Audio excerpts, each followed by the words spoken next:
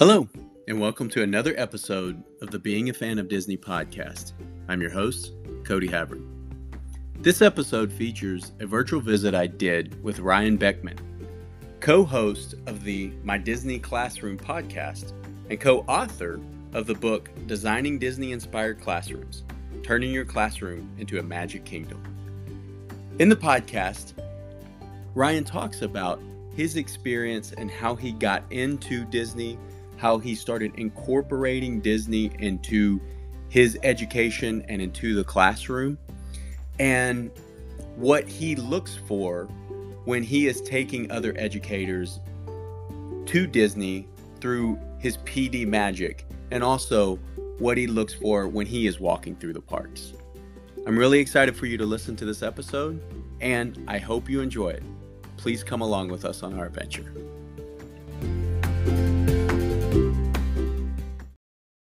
All right, welcome class. Today we have Ryan Beckman talking to us.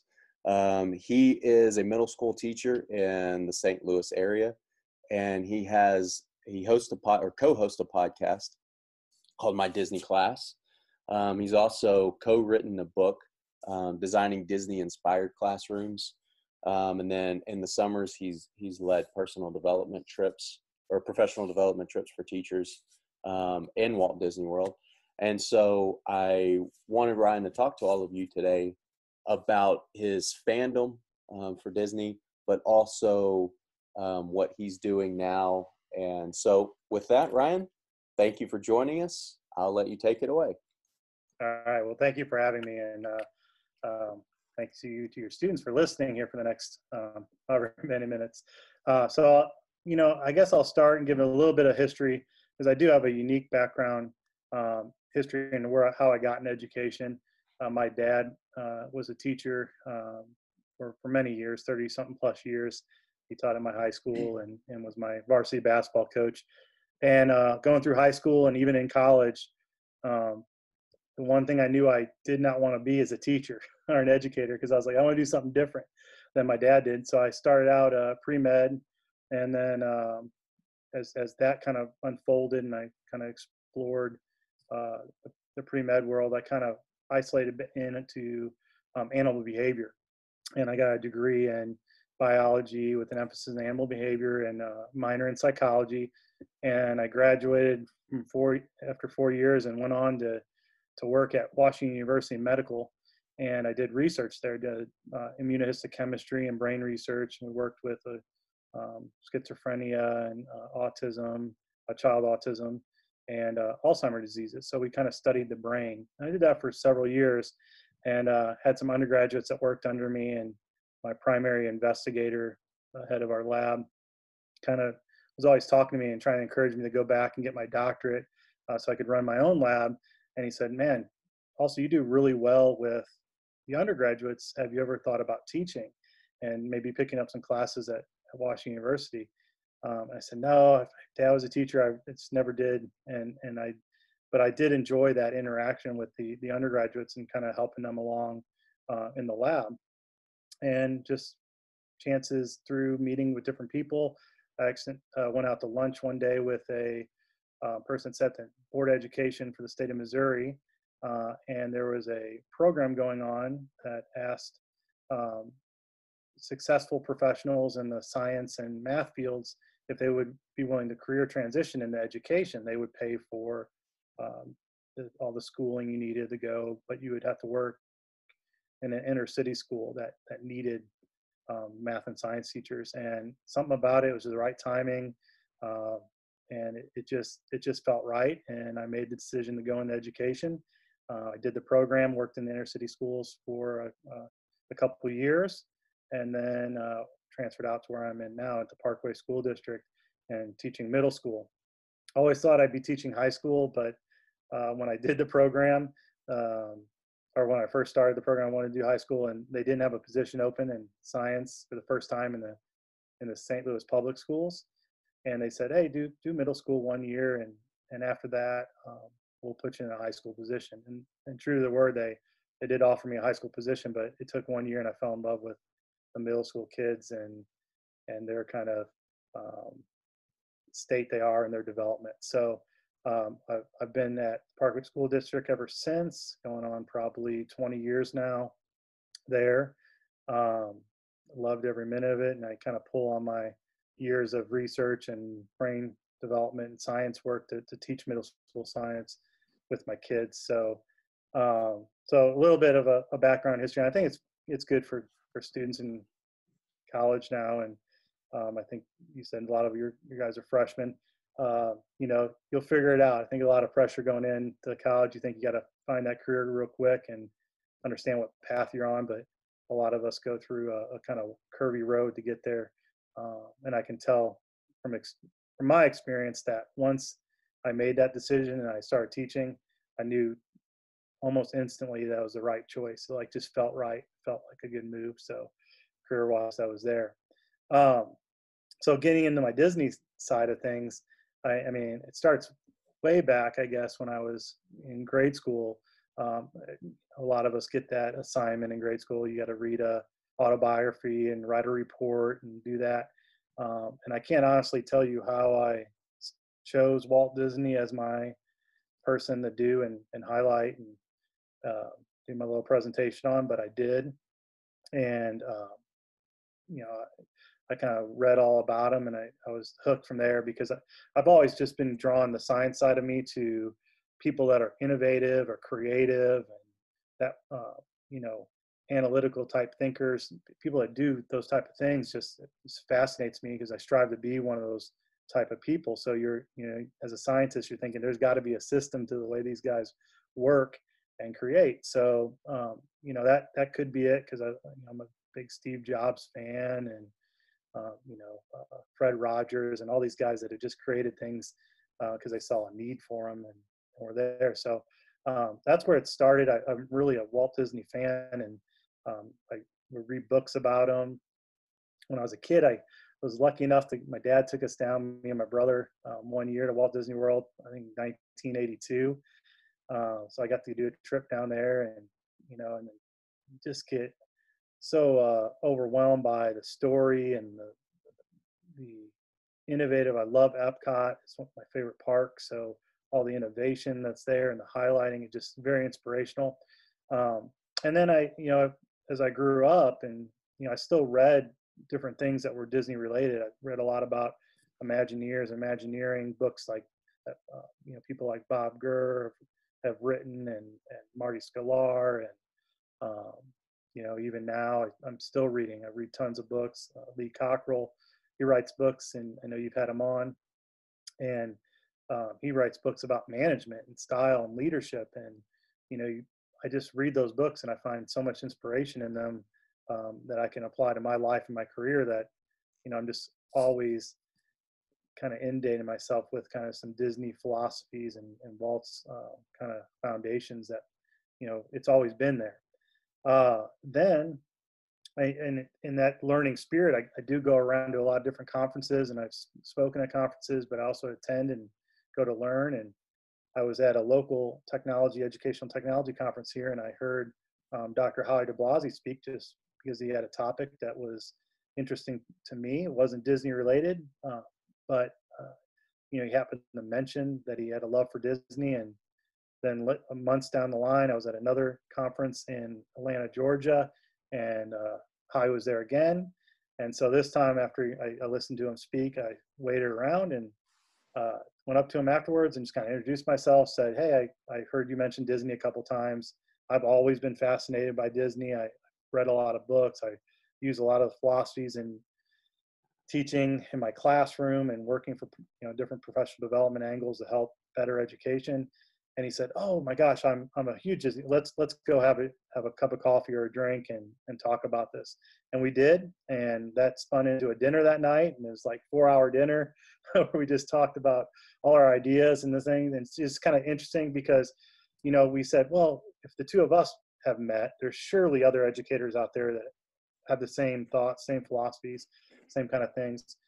Maybe we should try building this community up. And just at the time, we were thinking more of just for our own benefit of becoming a community and helping each other out. And from there, we met a group of I guess it was about 4 other educators from across the country, a couple in Missouri where I'm from, um, one down in Florida, one in Texas, uh, and I'm trying to think. I think that's the main states. And we came together and we decided we were going to put together the first Ed Camp Magic, a Disney themed Ed Camp, which is a free 1-day professional development for teachers that's put on all over the country, actually all over the world. And we said, well, let's do this and see what happens. And we organized it. We've got a school down in Orlando, about 10 minutes off of Walt Disney World property, called Windermere Prep, that was willing. They've been, just so happens they were wanting to do a Ed Camp, but they just didn't have the time and the resources to put it on. They didn't have the people that could take that on. And we were the people that wanted to do it, and they had the space. So it was a nice mutual partnership, and they've been awesome. We've done it for 5 years.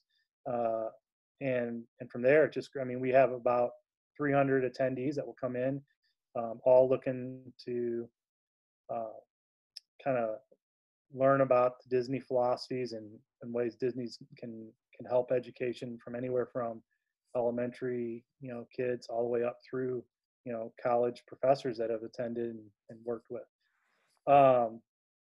From there, I've listened to a ton of Disney podcasts, and podcasts in general. And I was like, man, I think, I want to do a podcast. And I kind of threw it to Howie. I said, have you ever thought about it? And he's like, not really, but let's talk about it. And we came up with a mission and kind of a purpose and an audience of why we wanted to do the podcast and how we wanted to approach it. And so My Disney Class was born from that. And we created a web page and looked in. Neither one of us were familiar with podcasting as far as the behind the scenes part. So we did a lot of time looking and watching YouTube videos on how to record videos, best way, audio quality, those kind of things. And we kind of built that brand up. And from there, that brand got a lot of attention in the education community and kind of even broader than that. And we were contacted by a publisher from Theme Park Press Publishing.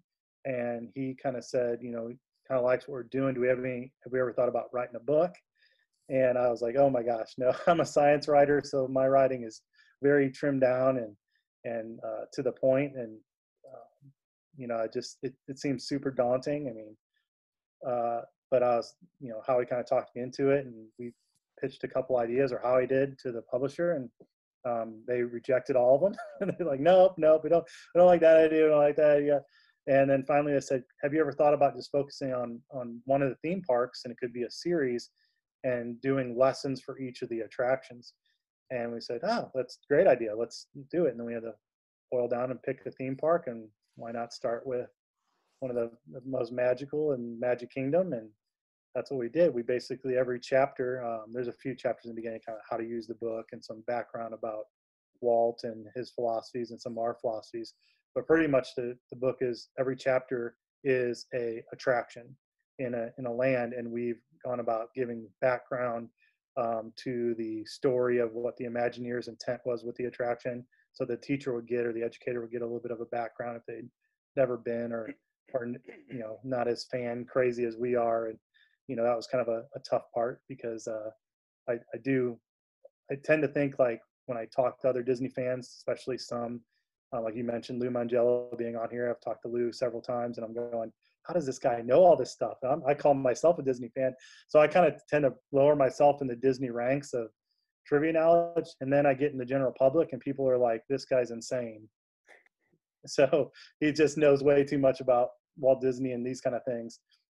And so it was kind of this hard balance in the book, because am I talking down to my audience, or writing down to my audience, or is this too over their head? So it's trying to find a balance of giving them enough background, enough tidbits, but then spurring it into looking at education through this Walt Disney lens, and how you can take that, look at some different ways of teaching, different philosophies, take that spin, the Disney magic, the Disney kind of power they have in storytelling and delivering this lesson in a way, at least inspire them, to teach lessons. So we give lesson examples from each of the attractions, and then kind of along the line. I'm a little bit out of chronological order because we did some class teaching as well. We teamed up with Professor Jerry Johnson of University University, and we taught a couple grad level classes, kind of to education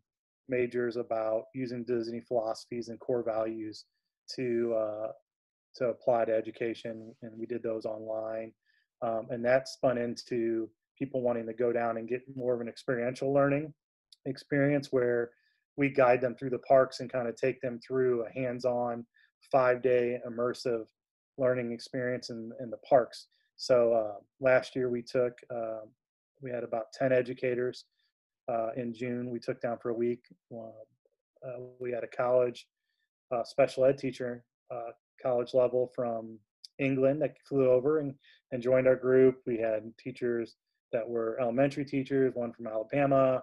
We had some instructional coaches and admin that joined us, and another college professor from right there in Florida that all joined us, and we kind of took them through this immersive learning experience. Each day was kind of themed. We went to a different park. We'd get up we join about 7:30 in the morning, have a breakfast together somewhere on site, talk through kind of the day's learning, and then we jump on in our cars, drive over to the park, whatever it was that day, and that theme would be carried out with some lessons until about noon or 1 o'clock that day, and then we let them go enjoy the park, which is, it's hard to, as teachers, you got to recognize what you're up against, and when you're in a Disney park, even us adults, hard to keep their attention for all day long when you got attractions and churros and all sorts of good stuff around. So we usually cut off about noon or 1 o'clock, and then reconvene the next day. So kind of the background history there. Yeah, that's really, really cool. And for students, you have the link to the podcast and the link to the book on the syllabus if you're interested in looking into either one of those, especially if, as Ryan said, if you are thinking about teaching, if you are a education major now, those would be great resources. If not, it's always fun to see kind of different perspectives on all of this. So if as a form of some follow-up questions, I know you mentioned your interest and kind of love for Disney came from being interested in the innovative aspect of it and what Walt Disney stood for, and then what the company stood for. So, and you mentioned Epcot being your favorite park, or possibly your favorite park at least. Yeah. If you had to pick an attraction that you, one, enjoyed the most, what would it be? And then two, an attraction that is, in your mind, your technical, the technical way you look at it, kind of the most interesting or engaging, what would those be? That's, good question for sure. One I enjoy the most, man. So it's so hard. She probably do fandom. It's so hard to say. It's like picking your favorite kid, I guess. But I go with Pirates of the Caribbean is one of my all-time favorite attractions. I ride it way too many times, even for my wife's standards. She's likes it too, but she'll say, "Just go by yourself." And so that one, first, it's a classic. Obviously, it is one that Walt got to see, and a lot of great Imagineers worked on at Disneyland.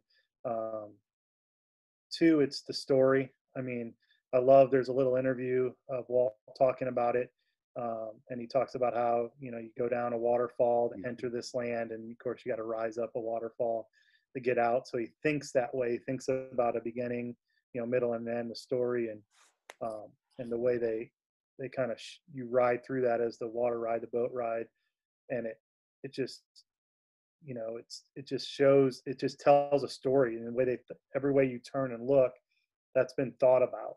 Hmm. So I love that aspect of it. Um, it's just a fun ride. I love the lighting and the way they do the fire, and even simple mechanics of the women chasing the pirates with the broom on a little circular. Yeah. There's just easy mechanics, but Yeah. it tells such a great story. You don't have to overcomplicate it. So that's one of my favorites of all time. I kind of feel the same way about Peter Pan, though it's a very short ride.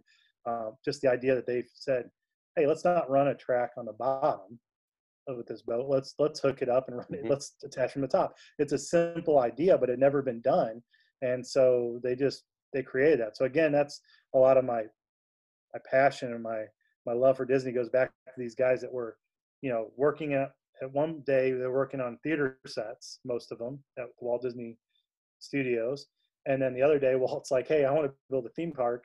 Come over here and make this stuff." Hmm.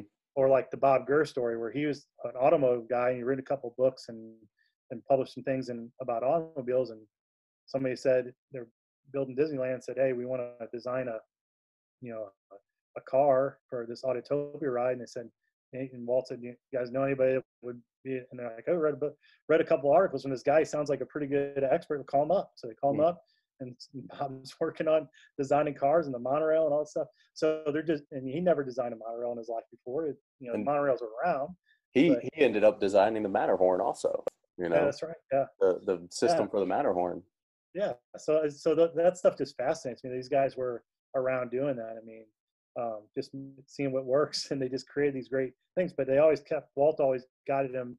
Had that great vision for story and how things should be told, and he always thought about the audience member being so important, and who are we designing this for? It wasn't personal. It was, not how can we do this the best or easiest, or the most bang for our buck. It was always about the guest experience. So I've always loved that.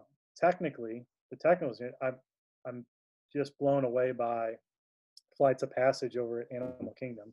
I mean, I really did not think I was going to enjoy that as much as I did back when the hype about it being built and Avatar Land, and I had seen the movie, but I'm not a huge fan of the movie. But I went on that ride, and it's one of those rides where, and I'm not a big emotional guy, and I don't cry at the drop of a hat, or maybe I'm getting more emotional as I get older. I don't know, but and I didn't cry on this ride either. So spoiler alert, but it made me smile. Like just generally, I was beaming. I was just smiling on the way off. Because like, gosh almighty, they've taken me. I know I'm sitting in a seat of some type, and I'm not really moving. I'm not flying, but it just takes you there, and you really feel like you're flying on this Banshee through this incredible land. It's amazing, and so that all the technical wise of that, and kind of going back to Soarin', because a lot of people say it's a more juiced up version of Soarin'. Um, I love the story with Soarin' too. How the guy basically was trying to come up with this, attraction, the vehicle system, how this is all going to work, and how you're going to load enough stuff. And he's over at his parents' house and says, "You saw my Kinect set?" And I think it's up in the attic. Runs up to the attic, pulls out his old childhood Kinect set, and builds the model of Soarin's load vehicles and stuff. And I'm like, oh my gosh, that's amazing. It kind of, as a science nerd in me, it brings me back to like the Apollo 13 story, where they they're dying and they have to build something to scrub the air of carbon dioxide with a sock, a box, and duct tape, and whatever else they put laying around there to make this filter. That stuff just blows me away. So I don't really know the workings behind Flight of Passage, how that all goes down. I know a little bit because I'm so nosy that I'll ride an attraction and I will look backwards. I won't. I'll spoil it for myself. I'll look all around at the mechanisms and stuff like that, which and try to figure it. So I know a little bit of what's going on, but I don't understand all the mechanics to it for sure. And I think Disney's probably pretty protective on that. I do. It's again, it's showing my fandom and my science nerdom a little bit. I do go in and read patents and stuff that Disney puts out. They're public knowledge, so you can glean some stuff. It's not as it's definitely not as interesting as some people, like when I tell them like, oh yeah, I saw this thing they're doing and there's a projection system, and a lot of it is speculated to be for the new Star Wars hotel kind of stuff. Hmm. And I've read all of that, and I got all excited about it. And somebody that's less a Disney fan was like, "Oh, I love Star Wars." I mean, and they started reading, and they're like, "This is this is boring," but I like it because I'm like, "Oh, I don't understand all of it because I'm not an engineer, but I tweak it into a little bit and like it." So yeah, those would be my top, I guess, right now. Okay. Um, the second question is, when you are on property, and we'll focus at Walt Disney World. When you're on property, what is one thing you have to do, whether that's going to a park, going to an attraction, going to a restaurant, something like that? What's one thing you have to do, and why, in your mind, why do you think you have to do that? One Good, particular yeah, good question. Gosh, I've been so lucky that I get to go. I definitely don't underappreciate the fact that I've been through all these professional developments and different things, and I've been down like the last 5 years in a row, and a couple times, multiple times in the same year. So I'm so lucky and get to do things. So I don't feel like it's like walking out of the park like I did when I was a kid and be like, well, this will be it for thing? until I'm, who knows, I'm an adult maybe or whatever. But I do have to ride the TTA. That's just something I do every time. It's nostalgic for me. It's nothing, no thrills about it really. It's a track and a train, but it goes back to my love for Walt. It's a Walt thing and his idea of the experimental prototype community of tomorrow, and that this was going to be part of it, a way of part of the transit system that was going to take people around and move them and stuff. And you get that Hmm. brief glimpse of the model of it, or a partial part of the model, as the track goes by, and you get to go through Space Mountain. And so that's one I have to do. I always do it. We definitely don't miss it. I mean, I could list off a bunch of things I don't miss either. I definitely don't go to Walt Disney World and don't ride Pirates of the Caribbean Yeah. or Peter Pan's Flight. I mean, but TTA's got the most meaning behind it, really. Yeah. So that one's the best. Yeah, whenever I go, Peter Pan's Flight is always one that I have to do. That, and if I'm in Epcot, and we'll see the future of this. But if I'm in Epcot, I go to the Imagination Pavilion, because the first time I went, or the first time I actually, at least have pictures of it in '87. I have pictures with Figment and the big Figment doll and everything, and he's always kind of.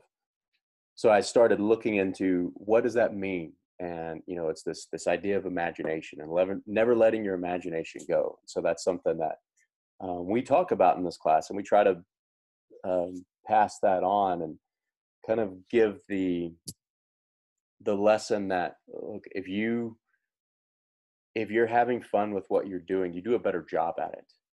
You enjoy it more, and that ultimately comes out as a better end product for you.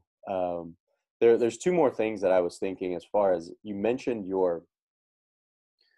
um, you obviously approach this from an education perspective and a technical perspective. So when you were in a park, and you mentioned kind of looking around at rides and looking at trying to see different things, how rides are put together. But when you're walking through a park, let's say you're walking through the Magic Kingdom or Epcot, what are you looking for? Some people are looking for the churros, or they're looking for the desserts. Some people are looking for specific attractions. But other people have told me they're looking for just to relax and kind of the overall atmosphere. From your perspective, what do you look for when you're in a park? Yeah, this is a battle for me because there are definitely times I want to go back and just go to the park and enjoy it, kind of through my kid lens and stuff. And I think that's a part of the reason I do like Peter Pan's Flight. Is a story, I never want to grow up kind of thing. So that's true for me there. And I've used this analogy. I've been in sports my whole life. My dad was, like I said, my varsity basketball coach, and he was a varsity baseball coach, and had retired from baseball before I got to high school. But my brother is 3 years younger than me, and we kind of battled it out. So sports has been a big part of our life. I went on and played football in college. And so all that, I enjoy that part of sports and athletics a certain way, and I had a certain lens that I viewed that through as a player. And then when I went to teaching, I started coaching football and basketball, and the lens flipped. My coaching lens now, it's different, and all the way I look at it. So now when I watch a basketball game, like a college basketball game or something, I totally watch it, and I'm watching what the plays are, how they ran this, how they got this guy open off a screen. I will rewind it back and draw it up, and why did that coach call a timeout at that point? I didn't care about the stuff when I was a kid playing. I just was like, man, look at that dunk. That was ridiculous, that kind of shot, or whatever else. And it's kind of been the same way with Disney for me. I go now, and what I do really, so honestly, what I am most of the time looking for is I'm looking for inspiration to bring back to my classroom. And I'll stop and take pictures of all sorts of stuff, signs. I'll think, how can I use this for my classroom, or how they told this story? Can I flip this and do this? Or how can I make this a design thinking challenge kind of thing for my classroom? Or what facts can I pick up? I'm an annoyance, I'm sure, to some cast members at times. I'll ask them a lot of questions about stuff and kind of talk to them. I mean, I talked to a guy, we were staying at the Animal Kingdom Lodge, and he was from some part of Africa there in a student exchange program. And I talked to him about his home country almost an hour. And my wife's like, you got to leave this guy go. I mean, he's got a job, but I was like, man, I could love to bring this cultural aspect back to my students a little bit. So I spent a lot of time looking through that. Now, I don't have any kids of my own, but my brother has 3 little ones, and we've taken them to Disney now twice. We've gone 2 trips. And that's helped bring it back to the kid, because now I can experience through them, especially their first time there and never seeing it, experience it. That brought a lot of that back and helped me kind of reconnect with that. So I'm trying to do a better job of when I go, just to experience it that way. But it's hard, because I do also, when I take educators through the park and stuff, I'm thinking about their time and what and obviously they have paid for it, and I'm trying to give them a quality experience. So I'll also think about, okay, what's the best way to go from point A to point B? So at least amount of steps for these guys. So I'm thinking logistics too. So it's hard, but all the time thinking, okay, we could stop here, we could talk here. This is a good bang for your buck, kind of thing. Or just looking at, like, oh my gosh, there's such a crowd here. If I had my group with me, this would be an annoyance to them to try to get through here. So what's another way we could get to the same point? So yeah, I look at a lot of that kind of stuff now. It doesn't take it away from me, because I do enjoy the backside, and some people say don't spoil the magic, like behind the scenes kind of tours and stuff, backstage stuff. That can ruin it for a lot of people. They say. I'm not worried about that kind of stuff, because it just enhances it for me. Mm-hmm. So, yeah.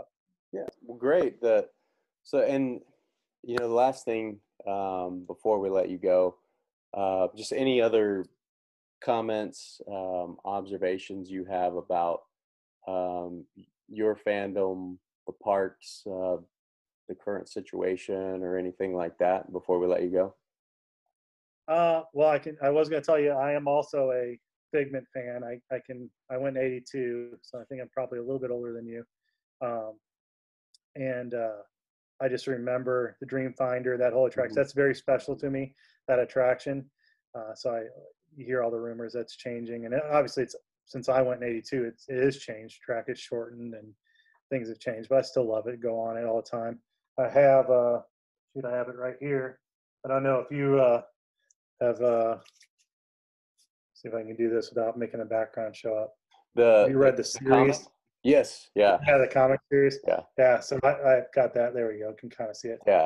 It doesn't work to go to the background. I've got that nearby. I love that series. I've definitely got some plush comments around. plush figments around and stuff. And I do go that, we go on that one every time too. It's an easy one to get on, luckily now. Yeah. But I go go on that attraction all the time. Yeah. Yeah, I don't know. I mean, just, oh, go ahead. You go, and when you went, you interacted with Ron Schneider. But when I went the first time, he had already left the company. Yeah.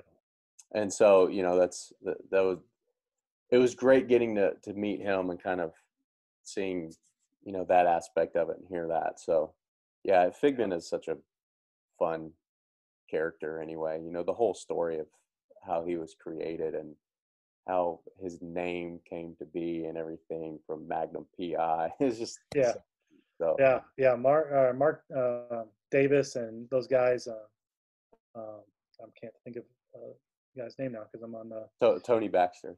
Yeah, thank you, Tony Baxter. Those guys back then that were kind of big in the Epcot and all that kind of stuff. I mean, people make fun of it now because it's very trippy and a lot of that. But the foundation, what they built on, it's still good stuff. I mean, it's there's no the whole, like you said, the whole piece about imagination, use your imagination, being creative. That's so valuable. I mean, when I talk about innovators, people, that's what they're good at. I mean, they can look at things in a different way and see it completely different. And that's kind of stuff I think in the future. I mean, it's here now, but definitely in the future in any field you're in. That's why I tell people like, well, you do Disney education. Is your stuff just for like elementary kids? And I'm like, no, this stuff there's so much there. There's so many levels to the onion. Don't picture it as like these cute little characters and princesses and that's what it's all about. There's so much more to it, and things like inspiring innovation, creativity, looking at problems differently. How's that not apply to any job that you're in?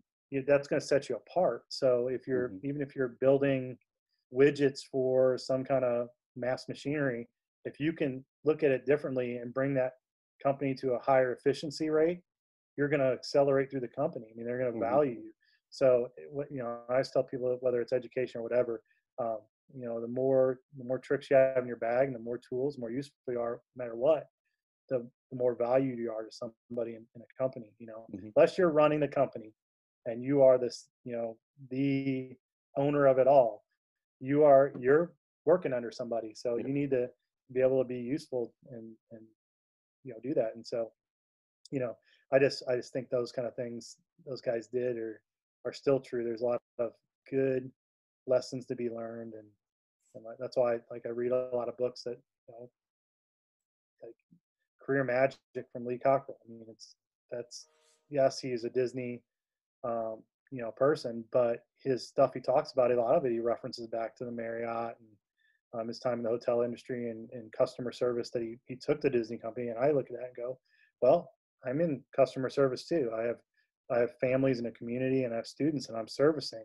So how can I take lessons from that, learn, and apply it to what I'm doing to improve that? So as Walt would say, always looking to plus it. So yeah, that's it. Yeah. But I could talk for Disney for hours. I love it. It's passionate. For me, I'm not, I am a Disney first, so I'm not anti-Universal or anything else. I've gone and I enjoy it. Now my partner in crime, Howie de Blasi, he's an anti-Universal person for sure. So I kind of talk to him about stuff, but I think a lot of those guys. Again, my background is I love the Imagineers. I love the people kind of creating the magic. I love the experience too. A lot of those guys have worked for Disney, worked for Universal. Universal, it's such a trade commodity. Those people that how could you not like those guys over there and what they've done with like Harry Potter, that kind of stuff. It's incredible. So I like all that stuff in the fandom world. And the only thing I haven't experienced is the Disney cruise line because I'm getting really motion sickness and seasick. So Howie's trying to drag me on there, but I just don't want to spend the whole time in the cabin in the restroom or something. It won't be a fun trip. So I've done a lot. I've got to experience a lot. I've been out to Disneyland. I've gotten to meet a lot of former Imagineers. Brian Collins works with us on a lot of projects. He does the professional development with us, and teams up on there, and we have a Facebook page that he hosts called Educators Who Love Disney, and and worked with him, and I've got to talk to Lee several times, and he's been on our podcast. Lou Mangelli, you mentioned, who's a big Disney personality and podcaster, and I think probably more than podcaster. I don't know what you classify him as, but a Disney royalty, I guess. But yeah, and so it's been fun, and I enjoy it. And I think you mentioned too, you always want to do something that you love or you like. It makes it more interesting, and it's been a way to take a passion of mine and take two passions of mine, education and Disney, and these kind of creative ventures to tie it all together. So when I do stuff like this or I do my podcast, it's not work to me. I enjoy it. So that's kind of the key. You hear all these people talk about, well, if you're successful when it doesn't feel like you're working, and when I'm teaching and I'm doing this kind of stuff, it doesn't feel like work to me. Yeah, that's great. No. Yeah. Well, thank you very much, Ryan, for joining us. All right. Like I said, if anybody has any questions, I will have them reach out to you. Thank you very much for taking the time to talk with us, and enjoy. All right. Thanks for having me. All right. Thank you. All right.